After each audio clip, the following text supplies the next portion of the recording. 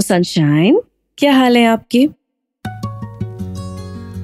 पता है, recently a few of us were sitting across the table and we were discussing the gratitude journal because a friend of mine has started maintaining a gratitude journal and she was telling us about how positive she feels every day. So what is gratitude? Simply put, gratitude is a habit. If you really look at it, it's a way of looking at the world and all the good things in it with a feeling of appreciation. And it doesn't matter what's going on in your current life at that moment. Because what you're really appreciative about is everything that you have in your life. It's a heart-centered approach to being at peace with yourself and with everything that you have. When you practice this feeling of gratitude, it attracts even more good things in your life. Now, really, if you really look at it, it's so difficult, isn't it? When our life is filled with troubles, it's difficult to maintain an attitude of gratitude. We only see our problems like a huge storm casting a dark shadow over our lives. And it's equally true when we are going through something really great. When things are going really smoothly, how many of us really take a minute or two to step back and be grateful about it? We take all of those precious moments for granted because we are so caught up in the bliss and the comfort and the joy and the familiarity of everything good that's happening around us that we forget to be thankful. मेरी एक favorite story है, which I want to share with all of you. A blind boy was sitting on the steps of a building with a hat by his feet.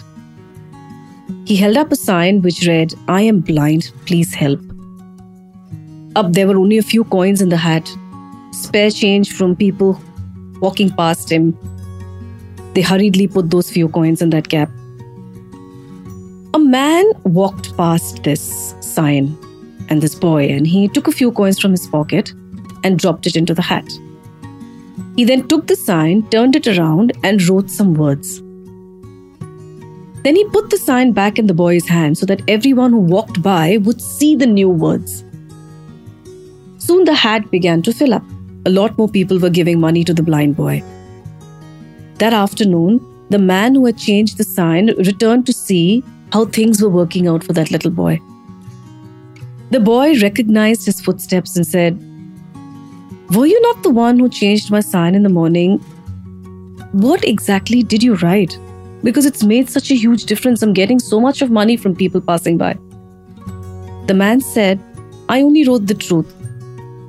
I said what you said, but I said it in a different way. I wrote, 'Today is a beautiful day, but I cannot see it.'"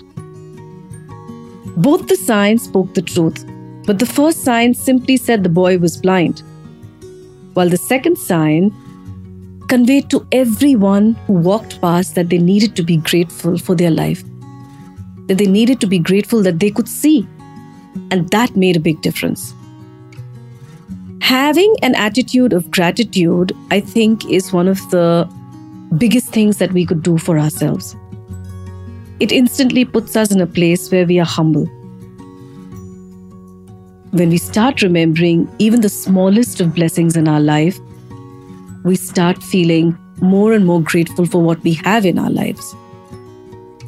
So each one of us today, can we just promise to start our day with the attitude of gratitude? A simple thank you, for example, for just the fact that we woke up to a new day. A thank you that we can move our limbs. A thank you that our 5 senses are working perfectly. A thank you that we are surrounded by friends and family. A thank you that we have a roof over our heads. A job that feeds us. Just a reminder that life is beautiful. We can start small, and you never know, slowly that list of things that we can be grateful for becomes like a really long list. And we can live our lives in a more grateful and happy manner. Take good care of yourselves, people. And remember to tune in again next week. Like, follow, and share this episode and this podcast with your friends. We really work really hard at getting all of these wonderful stories to each one of you. So it would help if you could tell us what more you'd want us to talk to you about. Until I speak to you all again next week, take good care of yourselves. Love you all so much. Bye.